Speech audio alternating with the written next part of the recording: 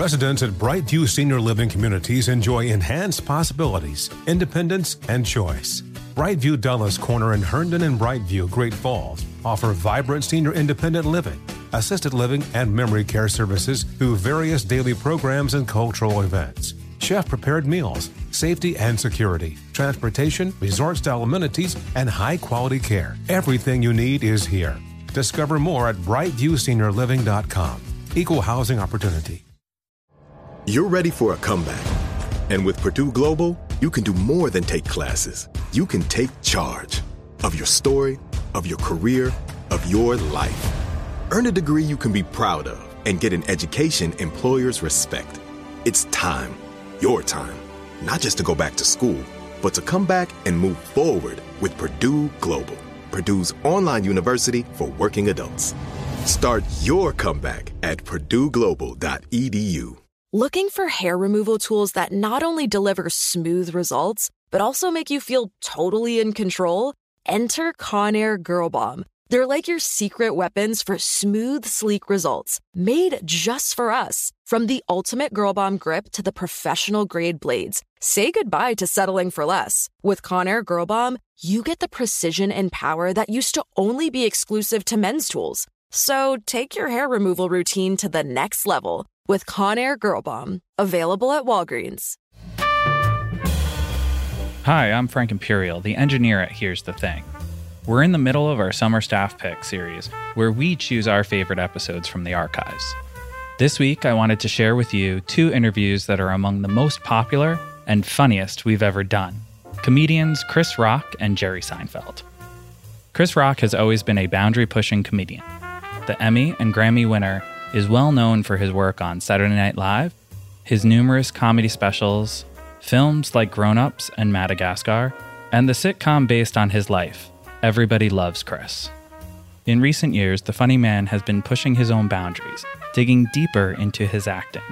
He starred in the 4th season of Fargo on FX. But before that, Alec met up with the comedian when he was on Broadway, in his very first play. Here's Alec's 2011 conversation with comedian and actor Chris Rock, backstage at the Schoenfeld Theater. His dressing room in Broadway's Schoenfeld Theater was 5 floors up, no elevator. Chris's show, The Motherfucker with the Hat, was about a group of dysfunctional friends and lovers where every relationship had gone bad, really bad. Drugs, booze, cheating. No one was loyal to anyone. Chris played a recovering alcoholic who at first glance seems to be a good guy. But after a few minutes, it was clear he was the most self-serving of the bunch. Come on, man, you're doing great, man. You're on the precipice of something beautiful. Come and stay with me and Vicky, man. Get on a nutritional beverage program, man. Before this past spring, Chris might have been the last person you'd expect to see starring in a Broadway show. I mean, Chris can sell out Madison Square Garden. P.S. They have an elevator. Yet, there he was, between performances, in his attic dressing room at the Schoenfeld Theater. I wanted my acting to grow. You have, obviously, a huge following, black and white, in your concerts. And yet when you go out in this audience, how black is the audience? Well, I mean, put it this way. In the old days, they used to have signs up, whites only, whites only. Now they have a new thing. It's called prices. You know, some nights it's darker than other nights. I buy tickets every night. When this play is over, I will... You spend your weekly paycheck on tickets for people? I will have spent almost a whole weekly paycheck on tickets. As gifts for friends. As gifts for friends. Who otherwise friends. couldn't come see the show. Who otherwise could not afford to see this show. I tour, and I'm normally, you know, at the Garden or whatever. I have like 60,000 seats to give away when I'm normally on tour, and people have gotten used to this. My man takes care of us. Yeah. And, you know, I can't take that away from friends and family. You haven't done a lot of theater, correct? This is the first play I've ever done. This is the first play you've ever done. I didn't do a play in high school. I didn't go to high school. So not only your Broadway debut, but your first play, period, you're with a pretty cool group of people. I'm an amazing... With a lot of experience. You know what? And they have held me up. No one ever got frustrated at what I didn't know. You know? Yeah. Because this is a bunch of little things that people take for granted. I idea. Such as? You're never supposed to walk straight at somebody. You're supposed to loop. Just all these weird little things. Yeah, my favorite is you don't give information to the person. So if you're standing here telling them something, you tell it out. You sit there and go open to the audience as much as possible. All that open stuff, yes. Even today I'm working on it. The Chris Rock that I know from your live shows, I don't see much of him in this show. Because that Chris Rock is like marauding the stage and has complete control over the audience. This is a different Chris I see in the play. I'm really trying to act here. Yeah. You know? Have you enjoyed it? I'm enjoying it a lot. What was the rehearsal like? The rehearsal was the hardest thing I've ever gone through in my life. I always tell people it's like having the Empire State Building shoved up your ass, one brick at a time. Yeah, and you to learn the play. Can't believe there's ever going to be a day when you know these lines. What's been the surprise about doing this for you?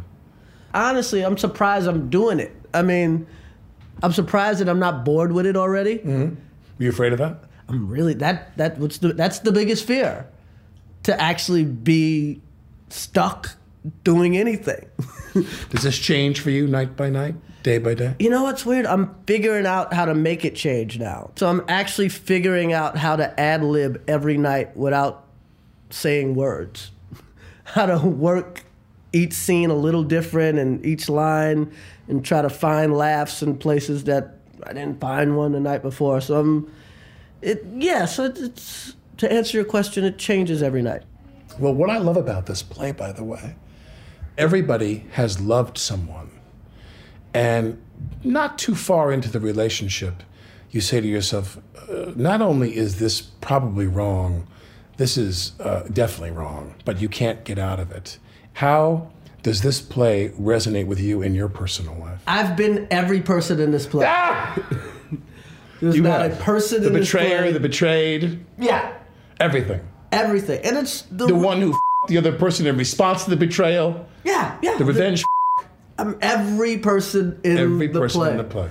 It's the kind of play you can't watch without putting yourself in it. When you write your material for stand-up, how do the people in your life react to how you fillet them on stage, if you will? You know what? I'm like a lawyer, in a sense. I mean, it's almost like a legal document.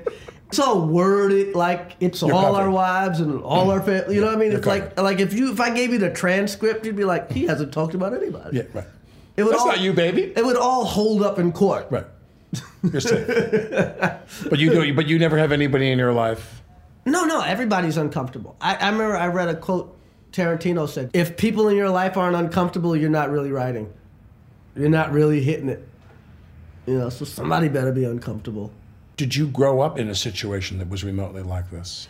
In an emotionally turbulent environment? My parents, put it this way, my mother cursed a lot, screamed a lot. Yeah. You know, my father... My mother beat us with a curtain rod. Yeah, we got beatings with curtain rods and brooms and brushes and hangers, whatever. Yeah. But, my father, it's weird. My father, his temper towards my mother was always controlled. Right.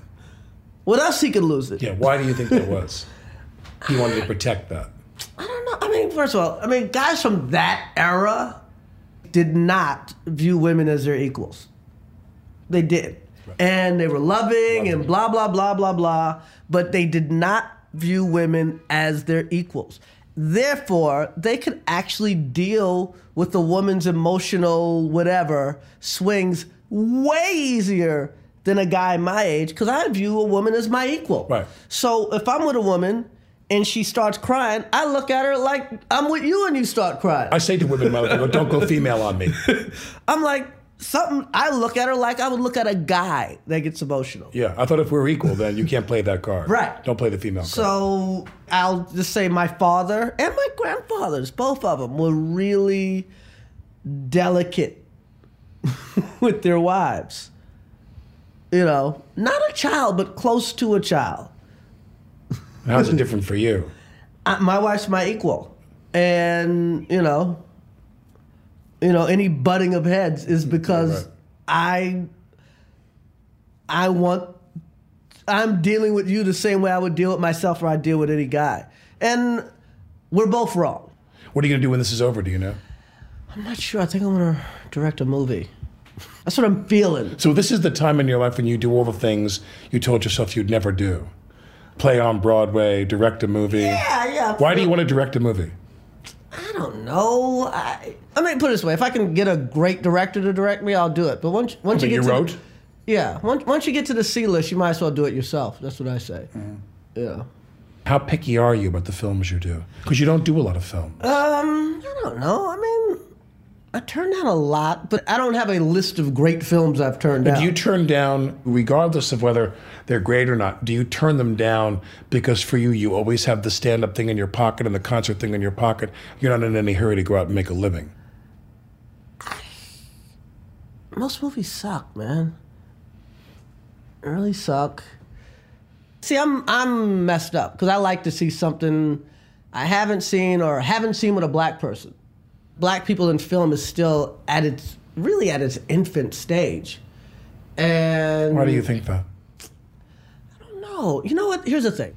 You hand a studio person a script. And sometimes the studio people are good. 99% of the time when you hand somebody a script, they pick a person in the movie that they identify with. So if you hand a woman a script, if the woman's got 9 lines in the movie, the first person she gives you notes about is the woman. And if you hand the boss the script, he's going to give you notes about the main character. And if you hand his assistant the script, he's going to give you notes about some other. Everybody figures out who they are in the movie. Now, when you hand somebody a black script, they don't relate to anybody in this.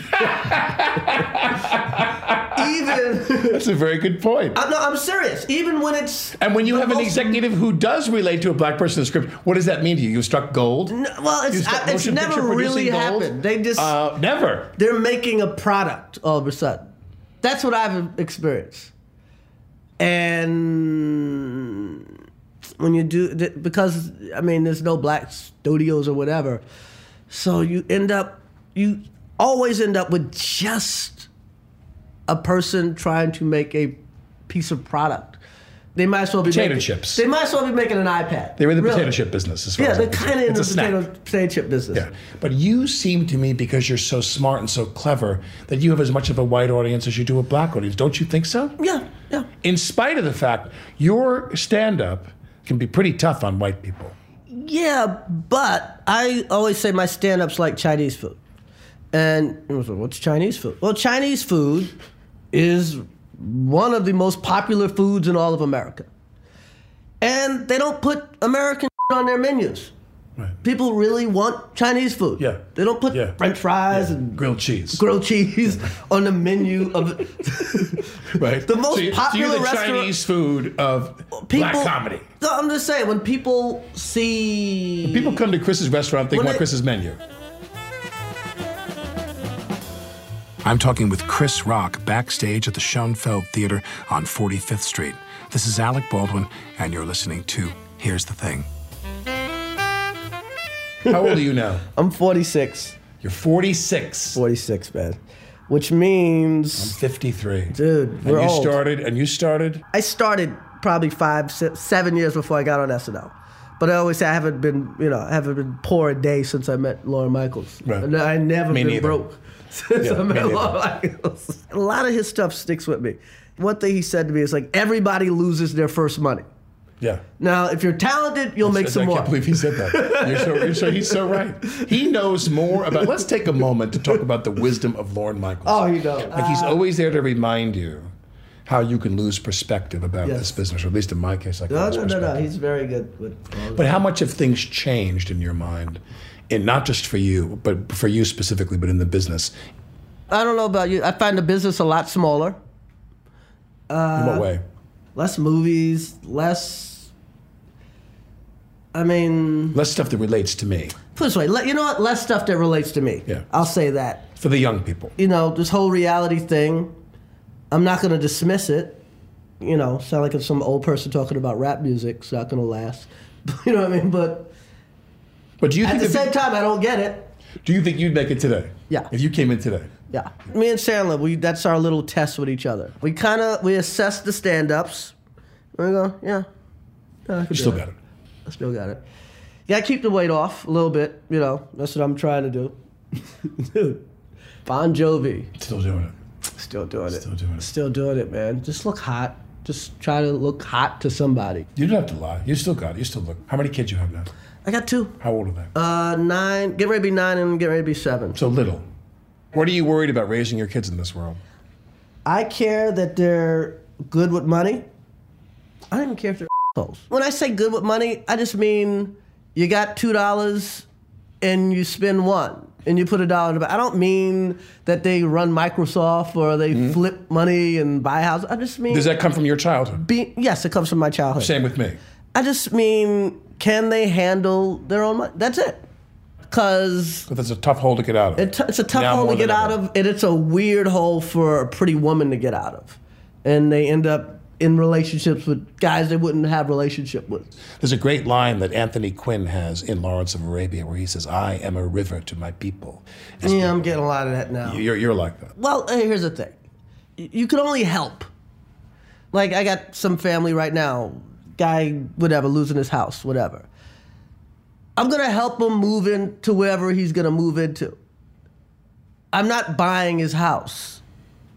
Yeah. Because he's never going to be able to afford the house. Right. So, yeah, I'm a river, but... It's a little river. It's a little river. Because when you turn down somebody and they know you have the money... Yeah. There's one thing to go, these kids are kicking my ass or whatever, and you don't have the money.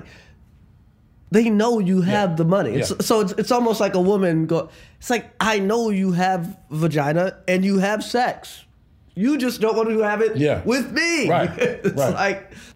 I remember I used to do a movie and they'd say to me in whatever way, what would come back was, we don't have the money for that. And what they really were saying was, we don't have the money for that for you. For you? For you, we don't.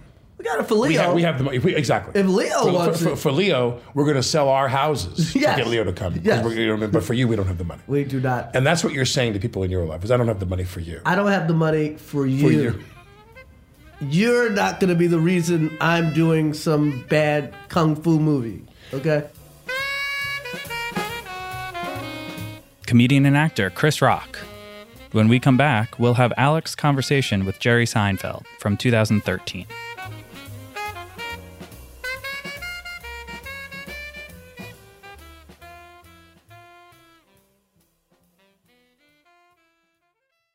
Residents at Brightview Senior Living Communities enjoy enhanced possibilities, independence, and choice. Brightview Dulles Corner in Herndon and Brightview, Great Falls, offer vibrant senior independent living, assisted living, and memory care services through various daily programs and cultural events. Chef-prepared meals, safety and security, transportation, resort-style amenities, and high-quality care. Everything you need is here. Discover more at brightviewseniorliving.com. Equal housing opportunity. Can I give you a real incentive to lean into your decision to start working out and eating better? I'm Carl, co-founder of BODi. That's B-O-D-I. And right now, if you sign up for a 1-year subscription to BODi, I want to make you an offer you can't refuse. I'll give you 65% off. Look, I know it's not easy to get fit and lose weight, especially if you're trying to figure it out by yourself, but we make it simple. Just follow a program for 20 to 30 minutes day by day and lose 5 to 10 pounds a month. We have over 120 programs that have been tested and proven to work, and almost 300,000 5-star reviews in the App Store to prove it. BODi also has complete eating plans and thousands of healthy, delicious recipes. So stop guessing and start seeing results with BODi, and I'll give you 65% off your annual membership right now, so you save big on the app that CNN_ named Best Fitness App. So don't wait. Sign up for a year of BODi and save 65%. Just go to BODi.com. That's BODi with an I.com. Hey guys, Mario Lopez here to tell you the national sales event is on at your Toyota dealer, making now the perfect time to get a great deal on a dependable new SUV like an adventure-ready RAV4. Available with all-wheel drive, your new RAV4 is built for performance on any terrain from the road to the trails. And with plenty of passenger and cargo space, plus available tech like wireless charging, you and your entire crew can stay connected. Or check out a stylish and comfortable Highlander with 3 spacious rows of seating for up to 8 passengers. And with available features like the panoramic moonroof, you can sit back, enjoy the wide open views with your whole family. Plus, both RAV4s and Highlanders are available in hybrid models, so no matter your style, you can drive efficiently and save on gas. So visit your local Toyota dealer and check out amazing national sales event deals on RAVs, Highlanders, and more when you visit biotoyota.com. Toyota, let's go places. It's an understatement to say that Jerry Seinfeld broke the mold. His brand of observational comedy is universal and led to his success as a stand-up comic and in his namesake sitcom. Seinfeld, the show about nothing, ran for 9 seasons and became one of the most memorable, acclaimed, and influential series of all time. Following up one success with another, Seinfeld then produced and hosted the roving talk show Comedians in Cars Getting Coffee, which is exactly what it sounds like, for 11 seasons. And he continues to do what he loves, touring the nation, performing stand-up. Here's Alex's 2013 conversation with the legendary producer, actor, and comedian Jerry Seinfeld. Who makes it in comedy? Who are the ones that make it? And has it changed in your lifetime? What does it take to make it? Who's in show business? Let's answer that question, because I'll tell you who's in show business. You know who's in show business, Alec? Who wants to be more than anyone else? Those are the people that are in it. The people that just go, I want to be in it. I'm going to be in it. Do I have the skill set? Do I have the talent? Do I have something to offer? We'll find out. Or not. It doesn't. I may not. My take on that was when Pacino, I said to him, what do you do when you do a movie and the other person isn't that good? Like you're doing a scene. And I said, do you go up to the director and give them notes, say, tell them this, tell them. And Pacino said, nah, I never do that. I never do that. No. I said, what do you do? I said, what do you do when the people that you're working with, you're so talented. And it's like tennis, and you're hitting the ball with someone, and they're not that talented. And he said, Alec, all of us in the business are talented. Everybody's talented. Some of us are just more talented than others. But everybody in the room when you're working, they've got some kind of talent. Like you'd say, he has a talent for storytelling. He had a talent for this. But you're saying that determination is a big part of it. I'm saying it's most of the people we see in the arts are there not because they had the most to offer, but because they wanted to be there the most. Right. You believe, right. So when you're in clubs in your early years and you'd see people who were working, not that you cared about this or you were focused on this, but would you sometimes, because my friends who were in clubs and who were comics, there was a lot of evaluating of each other in the competition. It was very competitive. And would you look at people and say, I think he's got it or she's got it and they're going to make it and they don't, or this one doesn't? Yeah. And a big part of your saying is just the drive. Uh-huh. They want it. They're a dog on a bone. Yeah. You see a lot of that, don't you think? I think so. Well, in the movie business, you can see people who they put it before everything else. You know what I mean? They're not. What field of endeavor has the highest bullshit factor? Right. In your opinion? Because you've been in a number of different branches now. Well, I think. Obviously, government is comes to mind higher first. than I think entertainment. Higher. Did you enjoy the Anthony Weiner show this season? Or not? The show that he put on for us. Right. When that was going on, were you disgusted? Were you going, I love this? I loved it because to me it was the visible man. Let's take off the face of the clock and watch the gears. And that's what that was. This is, we're talking about people are in show business because they want to be. He wants to have power. He just wants it. He wants it. And most of them have all the guises and veils and polish. Well, they pretend that what you just hit on a very important point, which is that they pretend to some degree that it's selfless. They're also that they don't crave power. Right. But the other thing about Weiner that I found unusual. I mean, listen, I'm not going to say anything. I don't think I'm capable of saying anything that hasn't been said before. But the idea that you want to take pictures of your genitalia and send it to women that you barely know. I wonder if there's an unconscious part of him that's like, I'm going to send pictures of my genitalia to a couple of women who I don't even know that well. And let's see what happens. Let's roll the dice here. I'm putting all my chips on black 29. I'm all in. I got another pile, and I'm all in on sending this chick a picture of my you-know-what, of my personality. I don't have that desire. Right. I'm not Yeah, sex is easier to understand than his get-off was ding. He looks at the phone, ding. That's it. Just press send. Where's the thrill? Everybody has some component of them for what I call negative excitement. Like, what's your thing you want to do that you indulge, some weakness of yours, you know what I mean? Right. Some people have food issues. They have drinking issues. What would be mine? What would be yours? I don't think I mean, beyond tomato sauce, maybe. Tomato? Yeah. That's your But weakness? that's not that yeah. You are, and for people who don't know you, see, this is the thing that in all honesty, I always, when I think about you, the list of things I think about is how not just professional and committed and all those other kind of lame lazier words, but how, just focused and hardworking you are. Like, a lot of people look at you and view you as someone who is. Well, but let's be very candid. I mean, please you're someone. soldier. People view you as someone who is this incredibly gifted person. I love this show. Right, and no, you are. But the point is that you don't work. It's like you go really? do things like you going on a trip to go do some gigs. It's kind of a thing. You're probably just doing a favor for someone. I think that's more you. I don't think that's the general perception. I think that's you. Oh, you do. I think your image of me or what you think, I think that's your sense of it. I'm projecting. Yeah, I think you're projecting. Okay. But you know that's not me. No, not at all. You know that I love to work. You incredibly so. But not, I'm not driven by anything. You're very healthy. Healthy. I'm not driven by anything unwholesome. But you're healthier. But you are healthier than anybody else I've ever met in your profession. Everybody else I've met in your profession, it was you could do Saturday Night Live and be roaming the hallways of that building with them over the course of, it's really more like 4 days, it's not a full week. And you're around them. Other people I did a sitcom with, other people. I've been around a lot of people who make their living in comedy. I made films with them. Right. And some of them, you'd be around them, within 10 minutes you understood what was really their deepest problem. Right. That they hadn't resolved. Right. Some of them it took a question of a few days. You don't have any problems. No, I don't. But I do relate very deeply to all of those people you described. Why? In fact, I was watching the Emmys. Is the only part of the Emmys that I like when they do the Comedy Writing Award, and each comedy writing staff puts up funny pictures.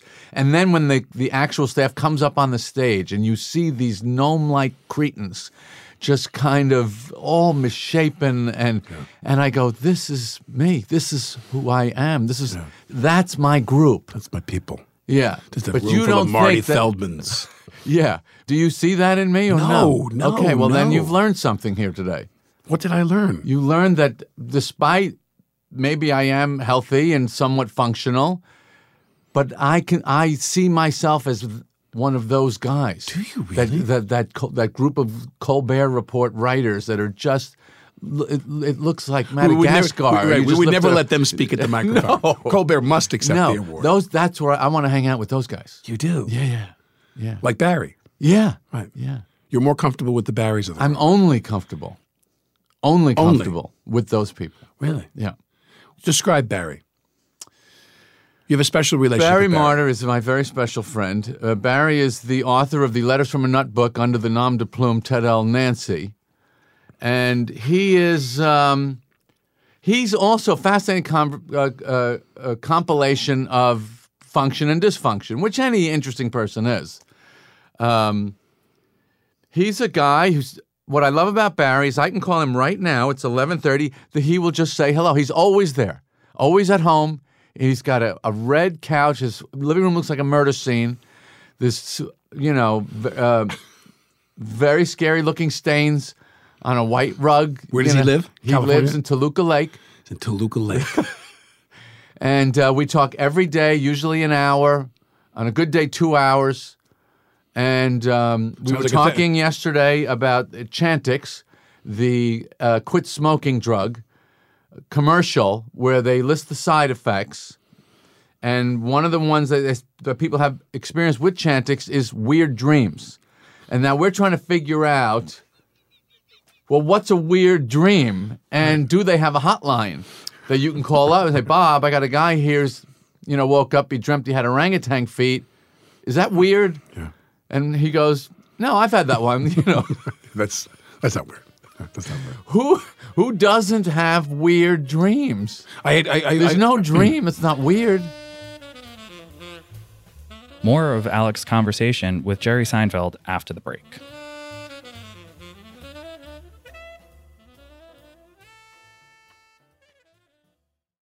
Residents at Brightview Senior Living Communities enjoy enhanced possibilities, independence, and choice.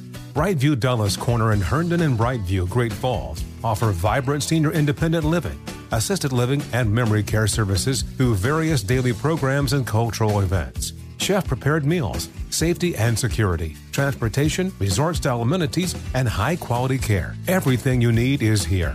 Discover more at brightviewseniorliving.com. Equal housing opportunity. If you struggle to get in shape and lose weight, I'm about to change your life. I'm Carl, the CEO of Body, and I don't like working out and eating healthy either. So here's how I get myself to do it. I make myself own the morning. And by the morning, I mean the first hour or so every day. It's not family time. It's not for scrolling social media. It's for my results and my health. And man, does it work. Every day, I get out of bed, drink a health shake I made the night before, and then I go crush a workout in the Body app and just follow along day by day. Before most people are even out of bed, I'm done for the day. So here's my offer to you. The next 500 people who go to Body.com will get 65% off a full year of access to over 120 programs. 65%! Because I want you to start now and see how fast the pounds come off and the muscles start popping. And if they don't, hey, you get your money back. Just go to Body.com, that's BODI.com, and let's own the morning together and get healthy and fit. Hey guys, it's Rich Davis from Covino and Rich here to tell you the national sales event is on at your Toyota dealer, making now the perfect time to get a great deal on a dependable new SUV like an adventure-ready RAV4.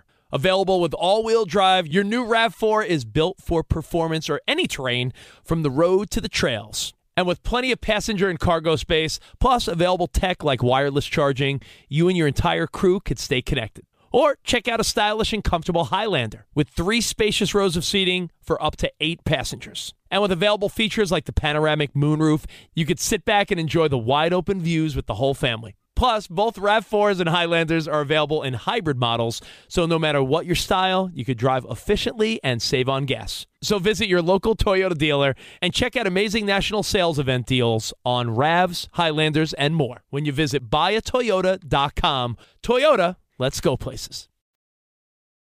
This is Alec Baldwin, and you're listening to Here's the Thing. On the TV show Seinfeld, Jerry, Elaine, Kramer, and George were characters driven largely by unabashed self-interest. Come on, let's go do something. I don't want to just sit around here. Okay. Want to go get something to eat? Where do you want to go? I don't care. I'm not hungry. Growing up, Jerry Seinfeld's own family life served as a useful model of just that. Look, my mother's an orphan. My father left the house probably 11 years old to work on the street and make a living on the Lower East Side. You know, they got married in their 40s. They had no concept of what a family should even be. And all I craved was the same fierce independence that they had in their lives. They passed it on to you. Indestructible, self-contained, self-reliant people. This is not great going into a marriage, may I say. Mm-hmm. You know, and I was that guy saying, well, I got to go now. I got to go to work. And you don't think that this might be a problem for a person that's not used to being around that. Right. So it took me a long time to learn that, you know, that you have to understand. Because to me, this life, my life, what I would call my life in comedy, is a life of sacrifice that I am only too happy to make. All my relationships, I got married at 45, all my relationships were as disposable as a Dixie cup. Excuse me. With women, you mean? Yes. I got to work. You're gone. Right. Well, if you don't want, you know, well, if you're going to be on the road that much, we can't be together. Goodbye. I have had a sense of mission. You were like Lee Strasberg in The Godfather Part 2. Yes. When he says, if I come back here, the money's here, I'll know I have a partner. I'll know I have a partner. If it's not, I'll know I don't. I'll know I don't. What he said, I'm going in the other room. That's the last time a really out-of-shape man took his shirt off in a movie, and it wasn't bad. Yeah. Hair on the top of the shoulders. Tufts of hair. Little tumbleweeds of hair. Yeah. Did you know him? Did you know, Lee? When I studied acting at the school on 15th Street, when I went to NYU, I went to Strasberg. They assigned you to the studio you went to, Adler, Strasberg, so forth. I went to Strasberg. And I had wonderful teachers, Marcia Haufrecht and Jeffrey Horn is a wonderful teacher, beautiful people. But, the method of Strasberg was very severe. Did it work for you? Were you like one of those? Well, it opened up your eyes to the idea of whatever word you want to use. I'm never going to use the right word for everyone. To mine your past and mine your emotional fabric to get where you want to go. Whereas Strasberg and Stanislavski, both people don't necessarily stumble across this fine print in all these writings of theirs, where what Stanislavski and Strasberg both said is that the method, so to speak, is something that you apply only if inspiration fails you. You don't need to go off into a room and twist yourself into some kind of psychological pretzel to do this work. If you can just say the words and you're there, you feel connected to the character in and of yourself. Do you have a desire as an actor to be one of those guys? One of those, I'm going to take my rib cage and separate it. When I was younger, I did. You did? When I was younger, I did. Did you feel, was there a role where you felt you got close to that? When I did Streetcar Named Desire on Broadway and Amy Madigan, I would scream, Stella, Stella, for her to come downstairs. Right. And Amy would come. And the minute I would touch Amy, I'd burst into tears. Wow. And I remember I loved Amy more than any woman I ever loved. At that moment. Right. I mean, and it was real. Right. I was in love with Amy. Do you think I'm capable of that kind of work? I think you are, but it would be a tremendous mistake on your part. It would be one of the poorest choices probably in show business history for you to go and decide what do you want to do, a streetcar on Broadway? I was in an acting class where the guy did have me play Brick, but that's Cat on a Hot Tin Roof. Because I was able to handle the light comedy so easily, he said, I need to challenge you more. So he had me, then he said, I want you to study the role of Brick. Wasn't that the name of the character in Streetcar? Brick. Yeah, Brick Pollitt. No, in Cat on a Hot Tin Roof. Cat on a Hot Tin Roof is Brick. The Newman role. Yeah, Newman. Yeah. Maggie and Brick. Yeah. Well, that's when I left that There's class. a girl, you'll appreciate this because you're from Long Island, and I met this woman many years later, and even she laughed about it. So I can say this. You remember Pergament's hardware store on Long Island? Okay, right. I went to college. I went to GW for 3 years, and I took my last year there, my junior year, before I climbed over the wall there and went to NYU to study acting. I took acting for non-drama majors. It was a gut course you take at GW. I took acting for non-drama majors, and everyone in the class, this was one of the things that gave me the impetus to be an actor, because everyone in the class was so horrible, and I squeaked by. Like, I wasn't that bad. I was okay in terms of performing. And the teacher said to me, I want you to do a scene from Cat on a Hot Tin Roof, a Maggie Brick scene, and your partner is Debbie Pergament, who was the daughter, and I don't want to call her the heir to the Pergament fortune, but let's just say that for our comedy purposes. Debbie Pergament. Yeah. And literally she was this lovely girl, adorable, gorgeous, really cute as the day is long. But she was from, like Roslyn or somewhere. So when she would say, she was the only person who made brick a bisyllabic word. She was like, barrick, barrick. I am like a cat on a Hudson roof here. I am so upset. Oh, that's so funny. Debbie Pergament was my partner in a scene study class, and it was eye-opening. So where do we want to go now? Your career now. You're seeing another corridor for yourself? Is something you want to explore? Something you have to offer? Or be honest with me, are you just tired and you just don't want to travel and schlep and deal with these idiots? You want to know the truth is I want to be more like you. Really? Because you are a very happy. Like, I look at you and I say to myself, everything is always like, why aren't you doing what other people do? Right. Like, meaning, like, the first thing people would say in the business, I mean, even outside the business, if they have some savvy about it, they'd say, did Jerry want to ramp up a production company and just print TV shows? I mean, how many sitcoms could you have launched with the imprimatur of your name on it? Forget it. You could have your own channel. Oh, yeah. The Jerry Channel. Yeah. But I didn't take that bait. Why? Because I know what it is. I know what it is. That's why. What is you it? can't pull that over on me. What is it? Because I've sat in all the chairs. I've been in all the rooms. I know what it is. Look, Alec, you've been there, right? Yes. You can't trick me into thinking. Thinking what? That's Share good. with the people. Right. That's and it's not good. Why?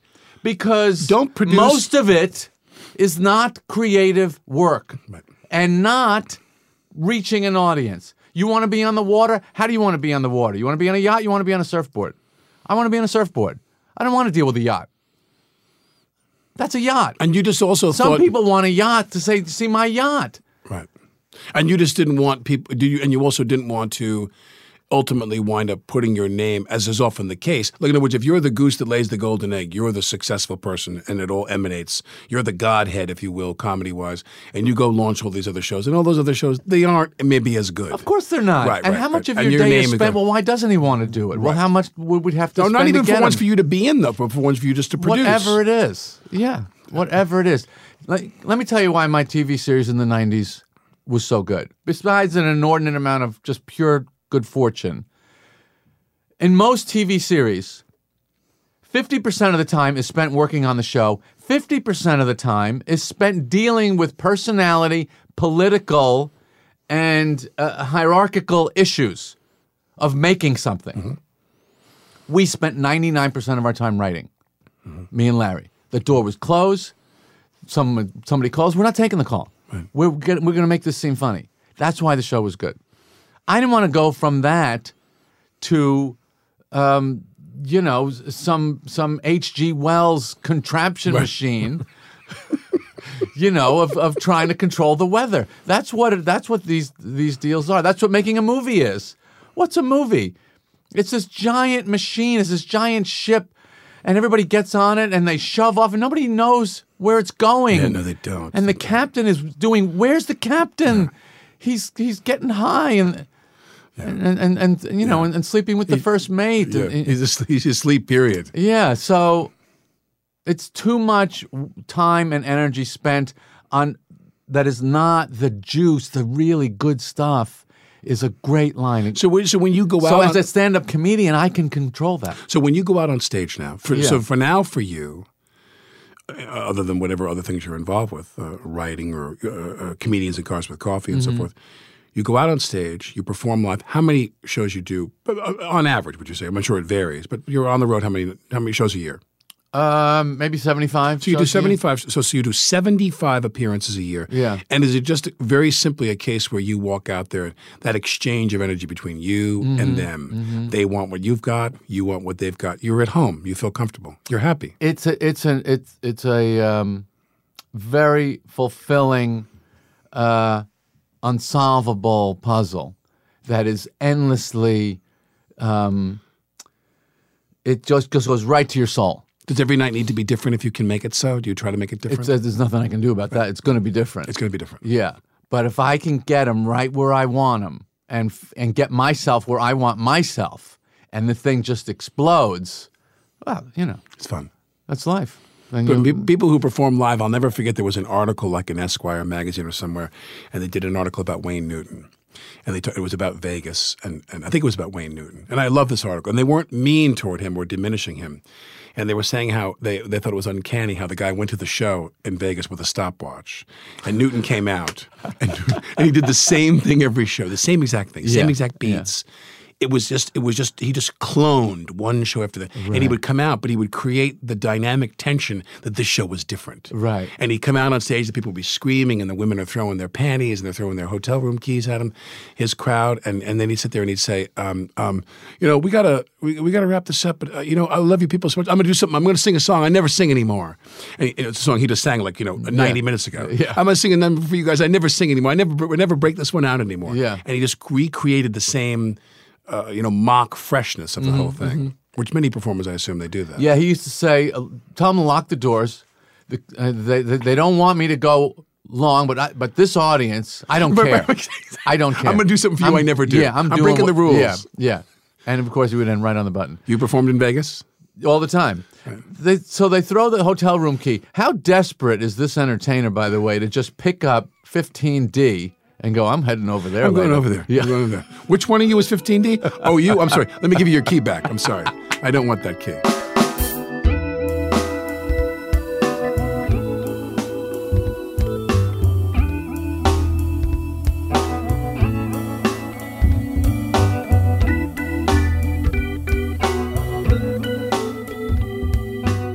Coming up, more from Jerry Seinfeld. He's got so many years of stand-up under his belt. When he travels, as he does most weekends, every move is planned. It is organized with military precision. There's not an ounce of fat on it. Not an ounce of fat on it. An ounce of fat on the day. It's 3 guys, 3 suits, 3 garment bags. We're in, we're out, and we have a great time. We work very hard. It's 0 dark 30. It is. You're in. Yeah. Get Bin Laden, go. That's go. right. Yeah. Fingerprint the dead body, zip bag, body bag, go. It's a beautiful thing. This is what I was given from the TV series, that I could live like this now. Yeah. On my own terms.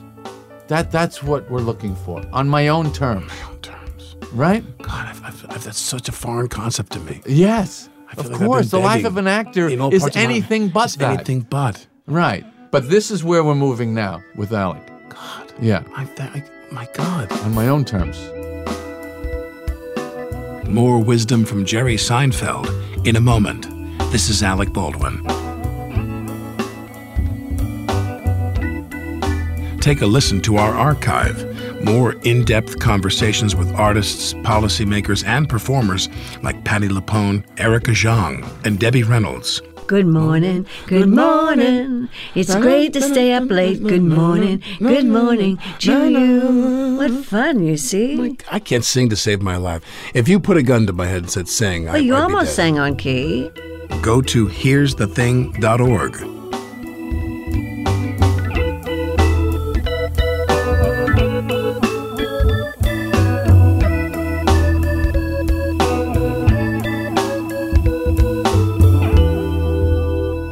Here's the Thing is supported by Capital One, offering the Venture Card from Capital One. What's in your wallet? Information about benefits at CapitalOneVentureCard.com.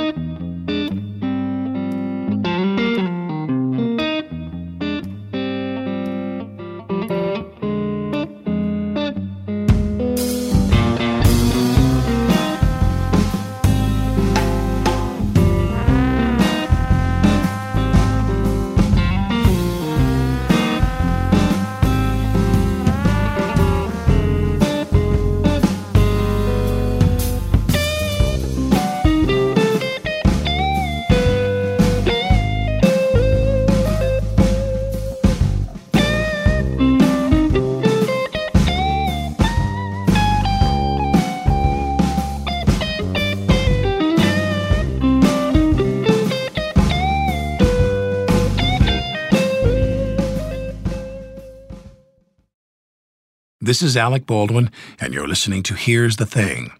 When Jerry Seinfeld was 10 years old, he started feverishly studying the techniques of stand-up comedians on TV. Devouring it, just like my daughter does now. My daughter has totally got whatever that gene I had. She's got it.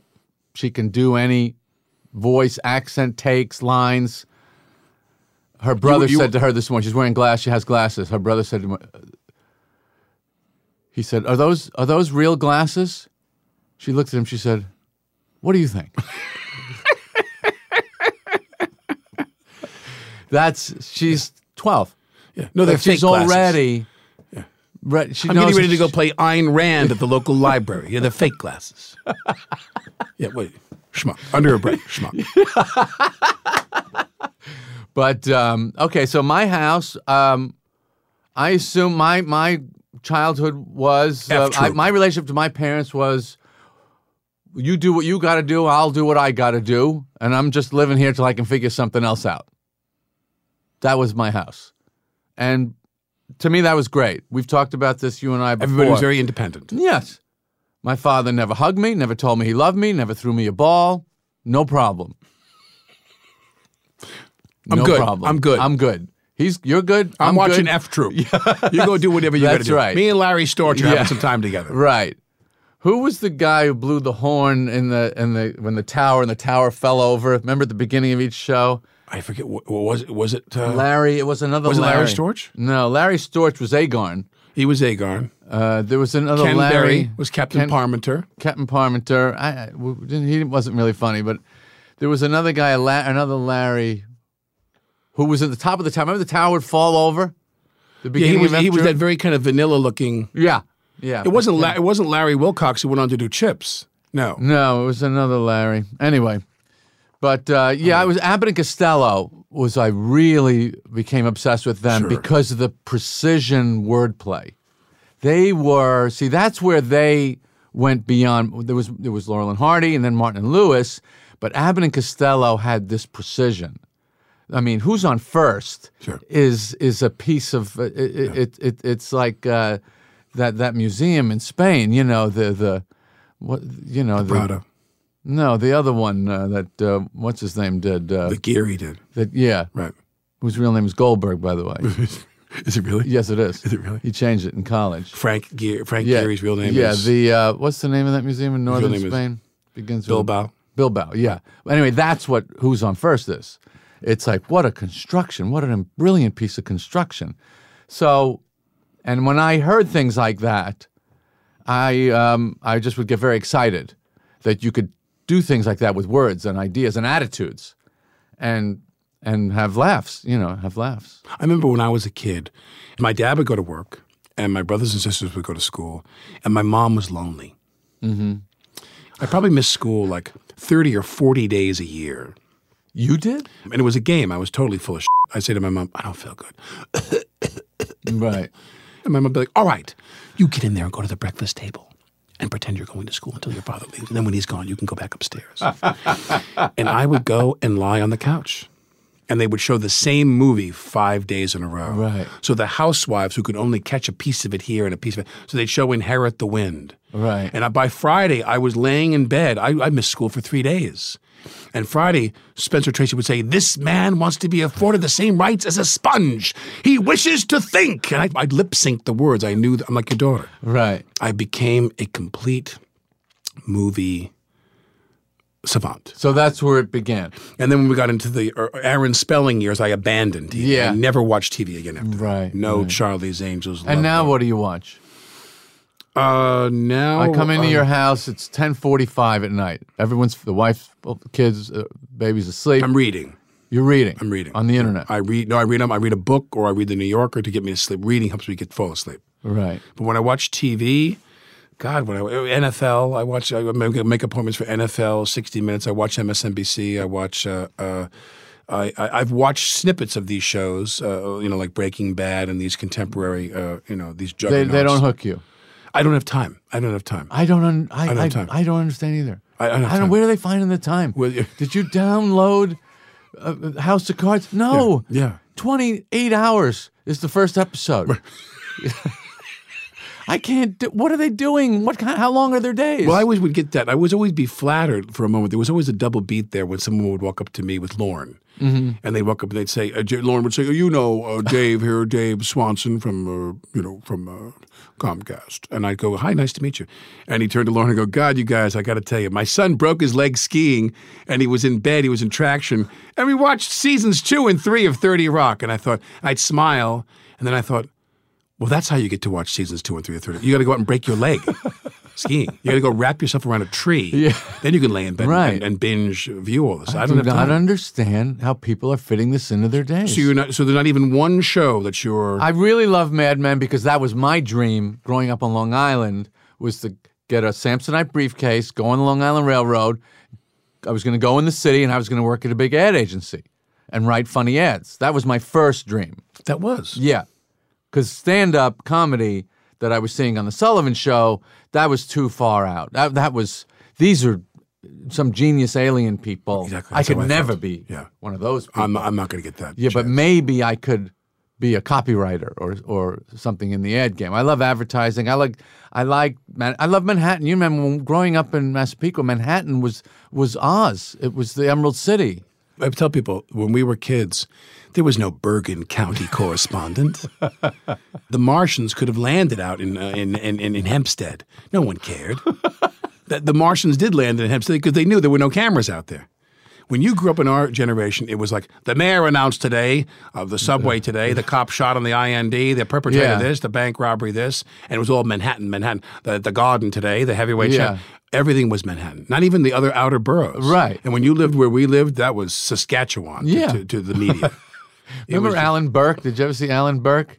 Yes. And they would come up. They had never correctly estimated the average height of a New Yorker. The podium was always way too high. Mr. Burke, I just came in from Mars. We're the Taxi and Limousine Commission there. They would always bring it right back to some New York issue. What were we saying before? I just lost my train of thought when we were talking before you said about New York and Mad Men. Now, so Mad Men is my fantasy. And that lasted how long? When did you cross over and decide I could do the other thing? How old were you? It was in college, Queens College. What'd you study there? Theater.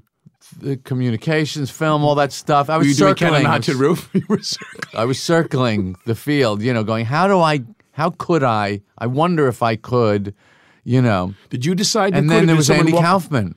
Then Andy Kaufman happened. Right. There's this guy in New York who goes up on stage, he plays the bongos and starts weeping.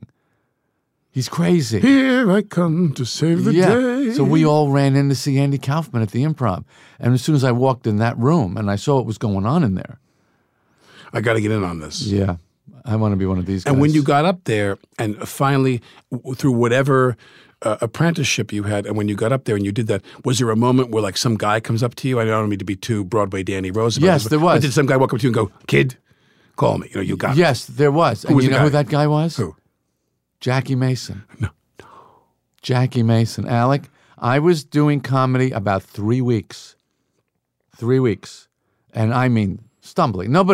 3 weeks. I'm 19 years old, 20 years old, of going up on stage. It wasn't even a stage. There was a restaurant where they'd take a table out and they would take one of the lights, the lamp, and they would take the shade off it. That was the show. He was in the audience, 15 people, right? It was one of these cabaret things on West 44th Street. It was called the Golden Lion Pub. He crooks his finger at me. He says, come over here. He takes me over to the bar. He says, you have it. He says, you are going to be so big. He says, it makes me sick to even think of it, of how successful you're going to be. And I was just starting. Wow. And that was it. Because he was he was a very big comedian. Still one of my favorites, great comedian. But to have a guy like that come up to you as a kid. I had a similar experience. That's still... when I talk to you about, I went in the Improv and I saw all these guys, and I thought, I want to be one of these guys. That's still how I feel. Now, was there a moment when, for me, one of the real pure joys of this business are the people I've gotten to meet. Yeah.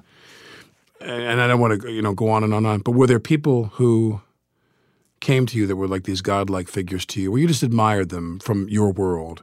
They came up to you and said, hey, man. They winked at you and said, it could be Carson across the room. Well, Jack Rollins, who I looked up because I saw your movie, which I loved, Blue Jasmine. And you were great in it. Kate was great. And I see Jack Rollins is in the credits. I look at him, he's still alive. He's 98. Yeah. His daughter was a waitress at a comedy club on the Upper East Side. And she brought him in to see me and Larry Miller and Jimmy Brogan. And he watched the three of us. And then he sat and talked with us afterwards. And he was very encouraging. Very flattering. That was really big because we were in it about a year at that point. We didn't know there was no business to get into, even if we could do this. It didn't even exist. There was no place to work as a stand-up comic in 1977. Didn't even exist. It happened in the 80s. Once there were all these guys around, then these clubs started opening around the country. And what about someone else, someone beyond a 98-year-old man who exists in the credits of a Woody Allen movie? Who was some iconic stand-up figure? Well, I saw Richard Pryor in those days. He would come into the clubs and we would say talk. something to you. George Carlin. No, he never said anything to me, but just to meet those people. Was there one at some point who, other than Mason, who said, you've got it? Was there one? Right. No. If you don't need that. Any self-respecting professional comedian, you don't need that. You don't need anyone or anything. You are built for brutality. You have this relationship with the audience that is private between you and them. You critics want to write. People want to talk. We have our own thing that nobody can break that. Once you build that, it can't be broken by outside forces. This is the difference between being a comedian that has his own thing and everybody else in the entertainment field who needs to cooperate. Our thanks to Jerry Seinfeld. Thank you for listening to this week's Summer Staff Pick. Here's the Thing is brought to you by iHeartRadio. We're produced by Kathleen Russo, Zach McNeese, and Maureen Hoban. Our engineer, well, that's me, Frank Imperial. Our social media manager is Danielle Gingrich. Alec Baldwin will be back next week.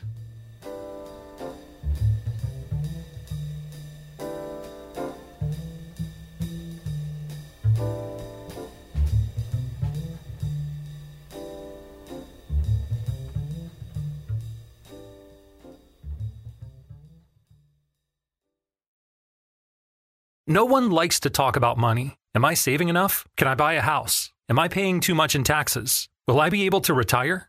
What if you could unlock insights about your finances in less than 5 minutes with a clear picture of where you stand today and where your money can work harder? Now you can. Visit Facet.com to take the free quiz and get your financial wellness score today. That's FACET.com. This ad is sponsored by Facet. Facet Wealth Incorporated is an SEC-registered investment advisor. This is not an offer to buy or sell securities, nor is it investment, legal, or tax advice.